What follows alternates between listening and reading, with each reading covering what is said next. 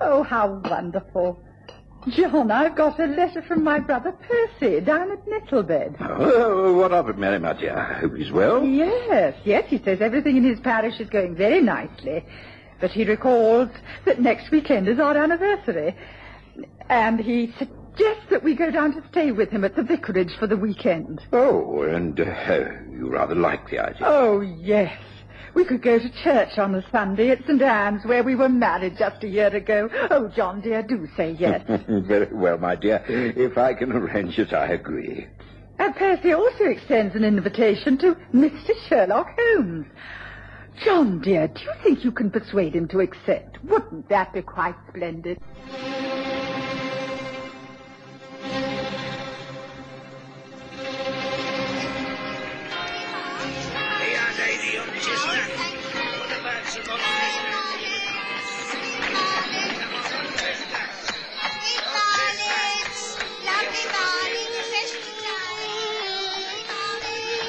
We present the stories of Sherlock Holmes.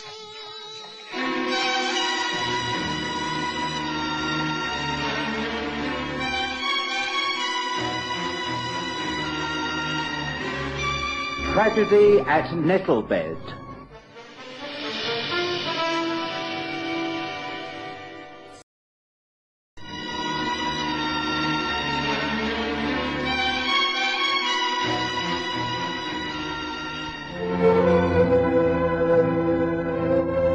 Mary and I had been married at Nettlebed Church in the parish of her brother, the Reverend Percy Phelps.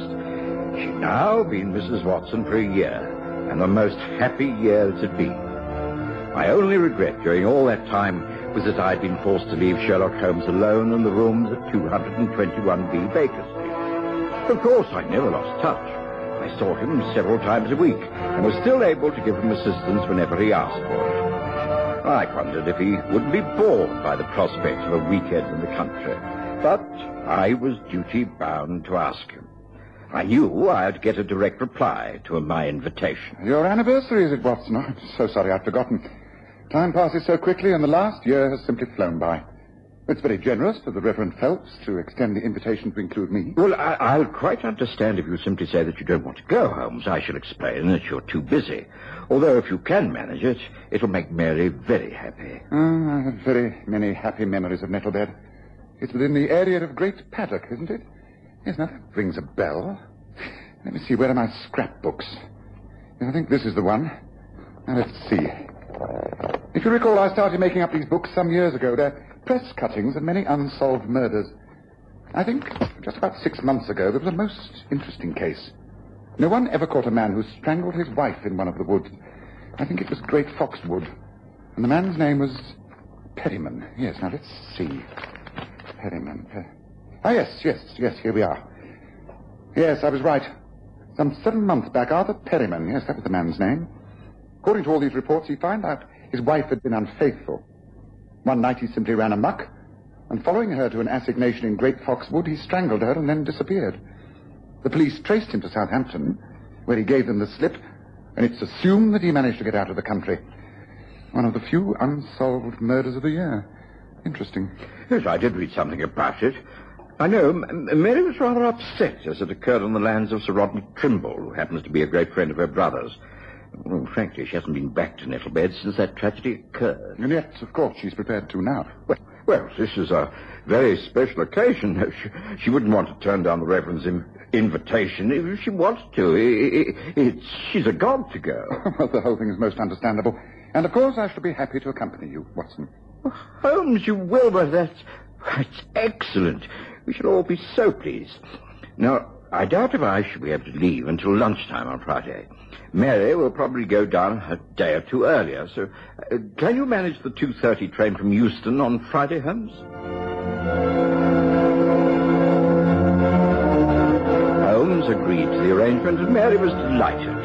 She sent a telegram to her brother saying she'd be with him midweek, and that Holmes and I would arrive late on Friday afternoon. The plan worked perfectly. Our train was on time at Great Paddock Station, and a pony and trap was waiting for us. I recognized the driver. It was Ben Crump, who worked for Sir Rodney Trimble. Afternoon, Dr. Watson. Afternoon, sir. You must be Mr. Sherlock Holmes. Climb in. Thank you. It's nice to see you, Ben. But why are you meeting us? You still working for Sir Rodney? No, that's right, but well, the Reverend and your wife, they both been out all day. So I was asked to take the trap and fetch you. There's no need to worry. I'll be home by the time you get there. Are you comfortable, are you? Oh, yes. Thank you, Ben. Right, go on in, Bessie. Come on, up we go. Oh, this old one. Yes, you'll find her way back to St. Anne's without anyone holding the reins. I know. Bessie's a great favourite of my brother-in-law's. It's been a good year for you up at the Hall, Ben. Times are hard, Dr. Watson. He's cut back a lot on entertaining. This weekend be the first time he's planned to shoot for nearly a year. Oh, planning a shoot over the weekend, is he? Tomorrow, the weather holds. I reckon you two gentlemen will be invited. You like to shoot, Mr. Holmes? I'm considered quite a good shot, yes. Oh, he's one of the very best. What do you go for here? Pheasants? Woodcock? That's right. Now, there's plenty of them to be flushed out. Just hope when the beaters start, we can cut the birds off from heading to Great Fox Wood. Great Fox Wood. Ah, yes. That's where there was a murder some few months ago. Is that right? No, that's right. We don't talk about that round here, Mr. Holmes. Some things is best forgotten. If you want to be a friend to Sir Rodney's and everyone else in these parts, you won't ever mention it. You got my meaning? Now looks like rain clouds over there. Come on, Bess lass, get on with it. Get us home. Within half an hour, we were at the vicarage, and all thoughts of Ben Crumb's warning had faded from my mind. It was a wonderful reunion. Percy Phelps was warm in his welcome, and Mary radiant to be able to play hostess for him as she used to in the old days. Dinner was delicious, and we sat by a pine log fire afterwards, taking coffee and liqueurs. It was a most pleasant domestic scene. What could be more delightful than having one's family and dear friends gathered around one's own hearth? I'm so happy to see you all. Oh, I do wish you the very best of health. May you enjoy being here this weekend as much as I shall enjoy having you. It's quite wonderful. I'm so pleased that you came with John, Mr. Holmes. I took very little persuading, I can assure you, Mary. The only thing that amazes me is that a whole year has passed since you were married. It seems but a few months. Oh, wait until you try marriage, Holmes. A year with the wrong person might seem like 10. Well, here's to the next 10 years for you, John, and for you, Mary. Oh, thank you, dear. To a very happy couple. Oh, dear, now, who can that Now, be? don't you get up, Percy, dear. Let me go and answer the door. I shan't be a moment. You men stay where you are and enjoy your dress. Well, I must congratulate you, John. You've made my sister the happiest woman in the world. I always thought she would become a contented woman, but I never believed that within a year she could change so much. Well, she looks and sounds years younger. Well, I refuse to believe that I brought her more happiness than she's brought me. I suppose we're just very lucky, that's all. Yes, you are. And I hope and pray that luck continues. Well, I see no reason why it shouldn't. Percy, look who's here. Sir Rodney, who's just walked over from the hall. Do come in, Sir Rodney. Thank you, my dear. Sir Rodney, what a lovely surprise. And you've arrived at just the right time. John Watson is here and also Mr. Sherlock Holmes. Well, as long as I'm not intruding upon a family reunion. Hello, Watson. So nice to see you. Yes. And of course, I've heard much about you, Mr. Holmes. Welcome to Nettlebed. Hello, Yeah, then, do join us for coffee and a drink, will you, Sir Rodney? Oh, thank you. Thank you, but no, I can but stop a moment. I called to find out if your guests had arrived, Reverend, and if you'd all care to join us up at the Hall in our first shoot of the season tomorrow. I think we've heard news of this, Sir Rodney. The old man Crump said something about it when he drove us up from the station. And I remember thinking, very selfishly, that I hoped I'd get an invitation. Oh, good man. That means you'll accept. Yes, only too willingly. And you, Holmes? How can I refuse? I shall look forward to it. It's no good asking me, of course, but Mary will, I'm sure, be delighted to join you all at the Hall and act as hostess. She's extremely good at organizing things like refreshments. Would you consent, Mary, my dear? I do confess that I am in need of such help, and I'd be very, very grateful. The servants will do all the preparations, of course, but I need someone to be with the field carriages to serve refreshments to the guests. Well, of course, I'd love it. I have done a little of that sort of thing on other occasions, so I know I can manage it. And it means I'll be able to watch John and Mr. Holmes in action. Will there be many guests, and shall I know any of them? There are about a dozen, including yourselves. Mostly local people, a few from town. Oh, the only one you might know is David Endicott. David? How silly of me. I've spilt my wine. Who did you say? David Endicott. Yes, I think I did meet him many years ago. I doubt if he'll remember me, though. Well, I must be on my way. Don't bother to see me out. I know my way. Good night to you all. I'll expect you up at the hall nice and early tomorrow morning. We want to start the first partridge drive at about 10 o'clock, so shall we say no later than 9:30? Good night to you. Thank you so much. Good night, Sir Rodney. After Sir Rodney had left, the talk became general. But I noticed that Mary was very quiet. We retired early, and the moment that we were in our room, she gave a little sob and placed her arms around me. Oh, John. Mary, my dear, what is it? Oh, John. I didn't think it would ever happen. You remember many years ago that I told you I was engaged to be married and that the man walked out on me. I was jilted. Davis, that was years ago. What does that matter now? We're happily married. You've put all that behind you. No, listen to me, please, dear. The man I was to have married is this man, David Endicott. He will be at the shoot tomorrow, and John, I am so afraid. So very afraid. Afraid? You mean you're afraid of meeting this man from your past? Yes, I am. Afraid of what might happen. You think you might still feel attracted to him? Oh, no, dear. No, nothing like that. No, it's just that I have found out so much more about him, and John, I'm convinced that he is evil. David Endicott is an evil man and can only bring tragedy to Nettlebed. I'm sure of it.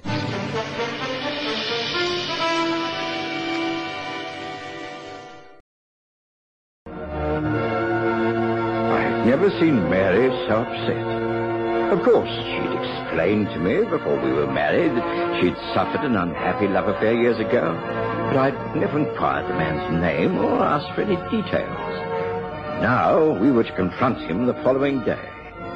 I reassured my wife, told her that nothing could possibly go wrong, that she was to get a good night's sleep, and it would all seem less formidable in the morning. But I was disturbed in my own mind, and I should have been even more so if I'd known what was going on at the hall that very evening.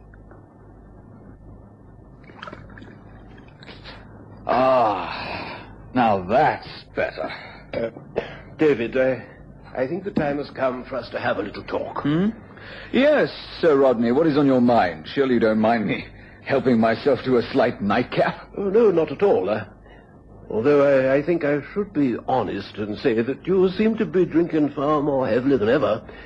It's no way out, you know. No way out from what? From the sort of dissipated life that you're leading, that you have led for so many years. Oh, dear. Am I going to end my first day here with a moral lecture? Yes, if that is what you wish to call it. This is still my house, and I must ask you to respect the fact that I have many guests tomorrow. You are part of the weekend, and I hope you enjoy yourself. You're a good shot and should be very useful in the team. But please, I know what you're like on these occasions. You can no more keep your hands off a woman than you can the whiskey bottle. I won't stand for it tomorrow. Well, that sounds more like a threat than a lecture. Why don't you just ask me to leave right now? You know full well that I can't do that. Please, David, it's important. And there are lots of really nice people coming down. One of them is someone I think you used to know very well. Mary Phelps, the vicar's sister. She's now married to Dr. Watson, who is also a member of our party. Mary? Little Mary Phelps?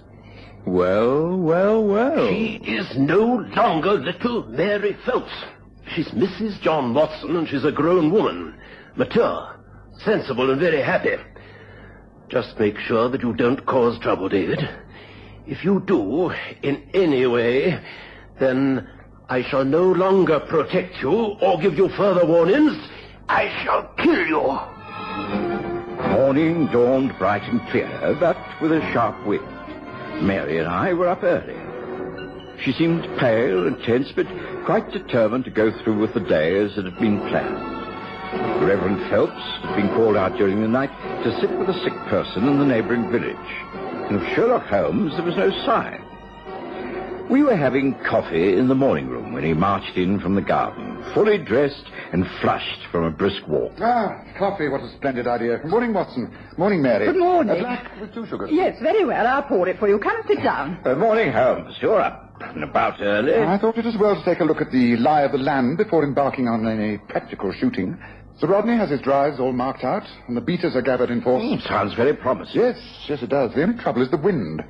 From what I can make out of the planned shoot, the first drive should flush the birds out from over the land known as Barnes Bridge and the low meadows. If the wind freshens more than it is, then the birds will be taken over the farm and into Great Fox Wood. Great Fox Wood? That's right.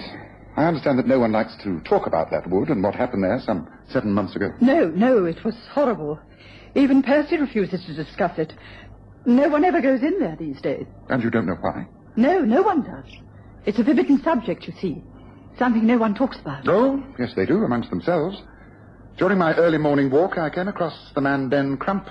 He's acting head marker, placing sticks with names on them where he wants the guns to be standing. I greeted him, and he didn't seem at all pleased to see me. Well, morning, Mr. Holmes. What are you doing down here at this hour? Oh, just finding my bearings. I see you're placing the guns. That's it.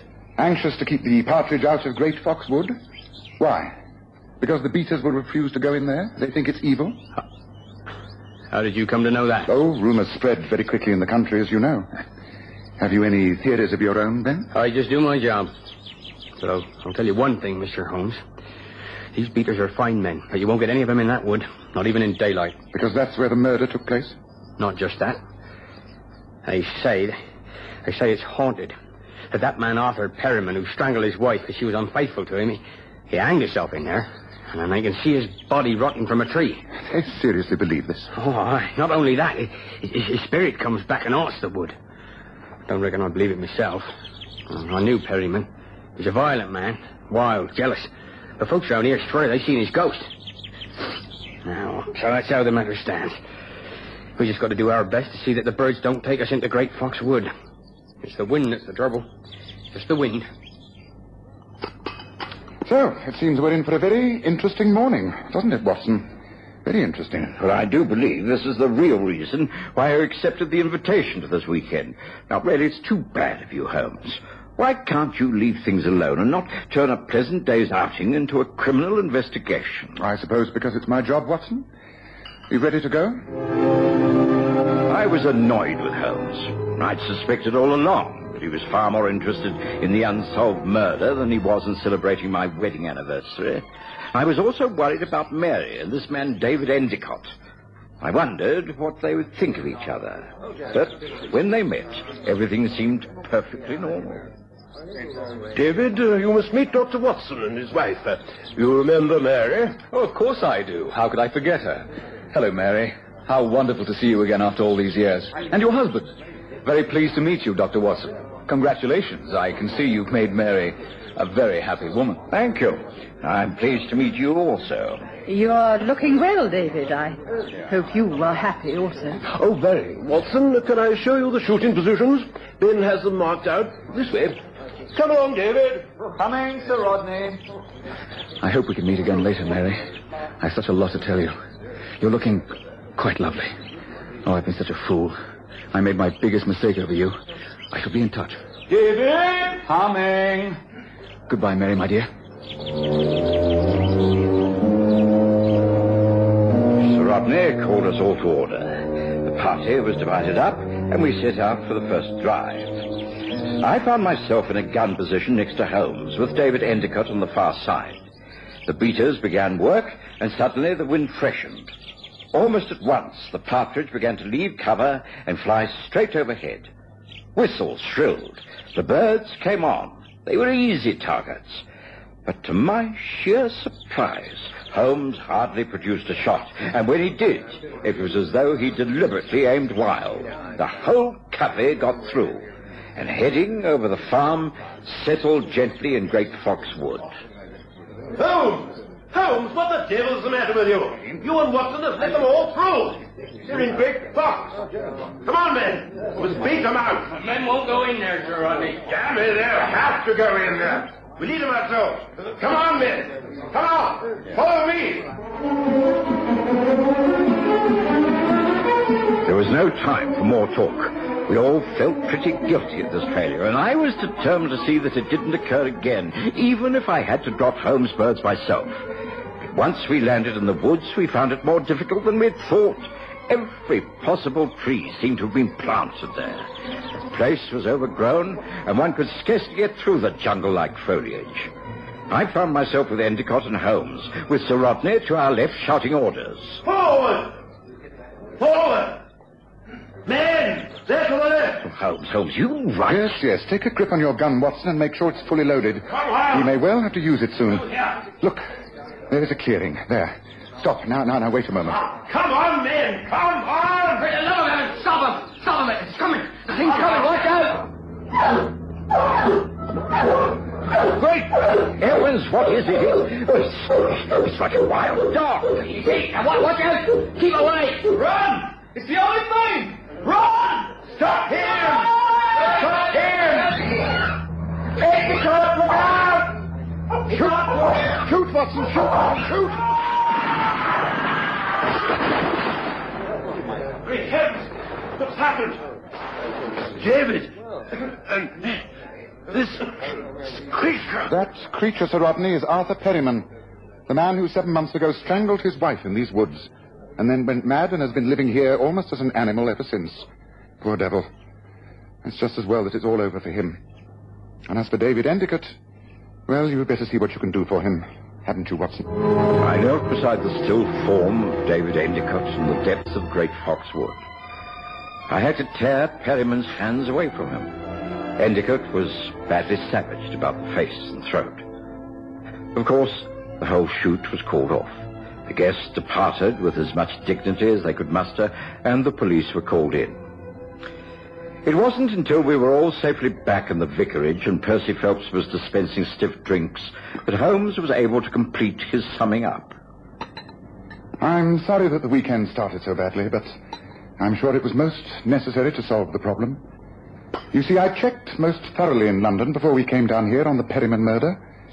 I was sure that the police were quite wrong in thinking that Arthur Perryman had managed to escape after killing his wife. He hadn't left the country, yet no one had picked up a hint about him for over 7 months. There was a rumor of a ghost in the woods. Could it be that Perryman was still there? There is a disused hut in the clearing. He'd lived there, crazed and wild. It was necessary to bring matters to a head. Of course, when he recognized David Endicott, his murderous intent flooded back. For it was Endicott who was his late wife's lover, the cause of his breakdown. It was Endicott who had a hold over Sir Rodney and was sponging off him, bleeding him white. And it is Endicott who now lies very ill in Great Paddock Hospital. I think that justice has been done. And perhaps many doubts removed from everyone's mind. Don't you agree, Watson?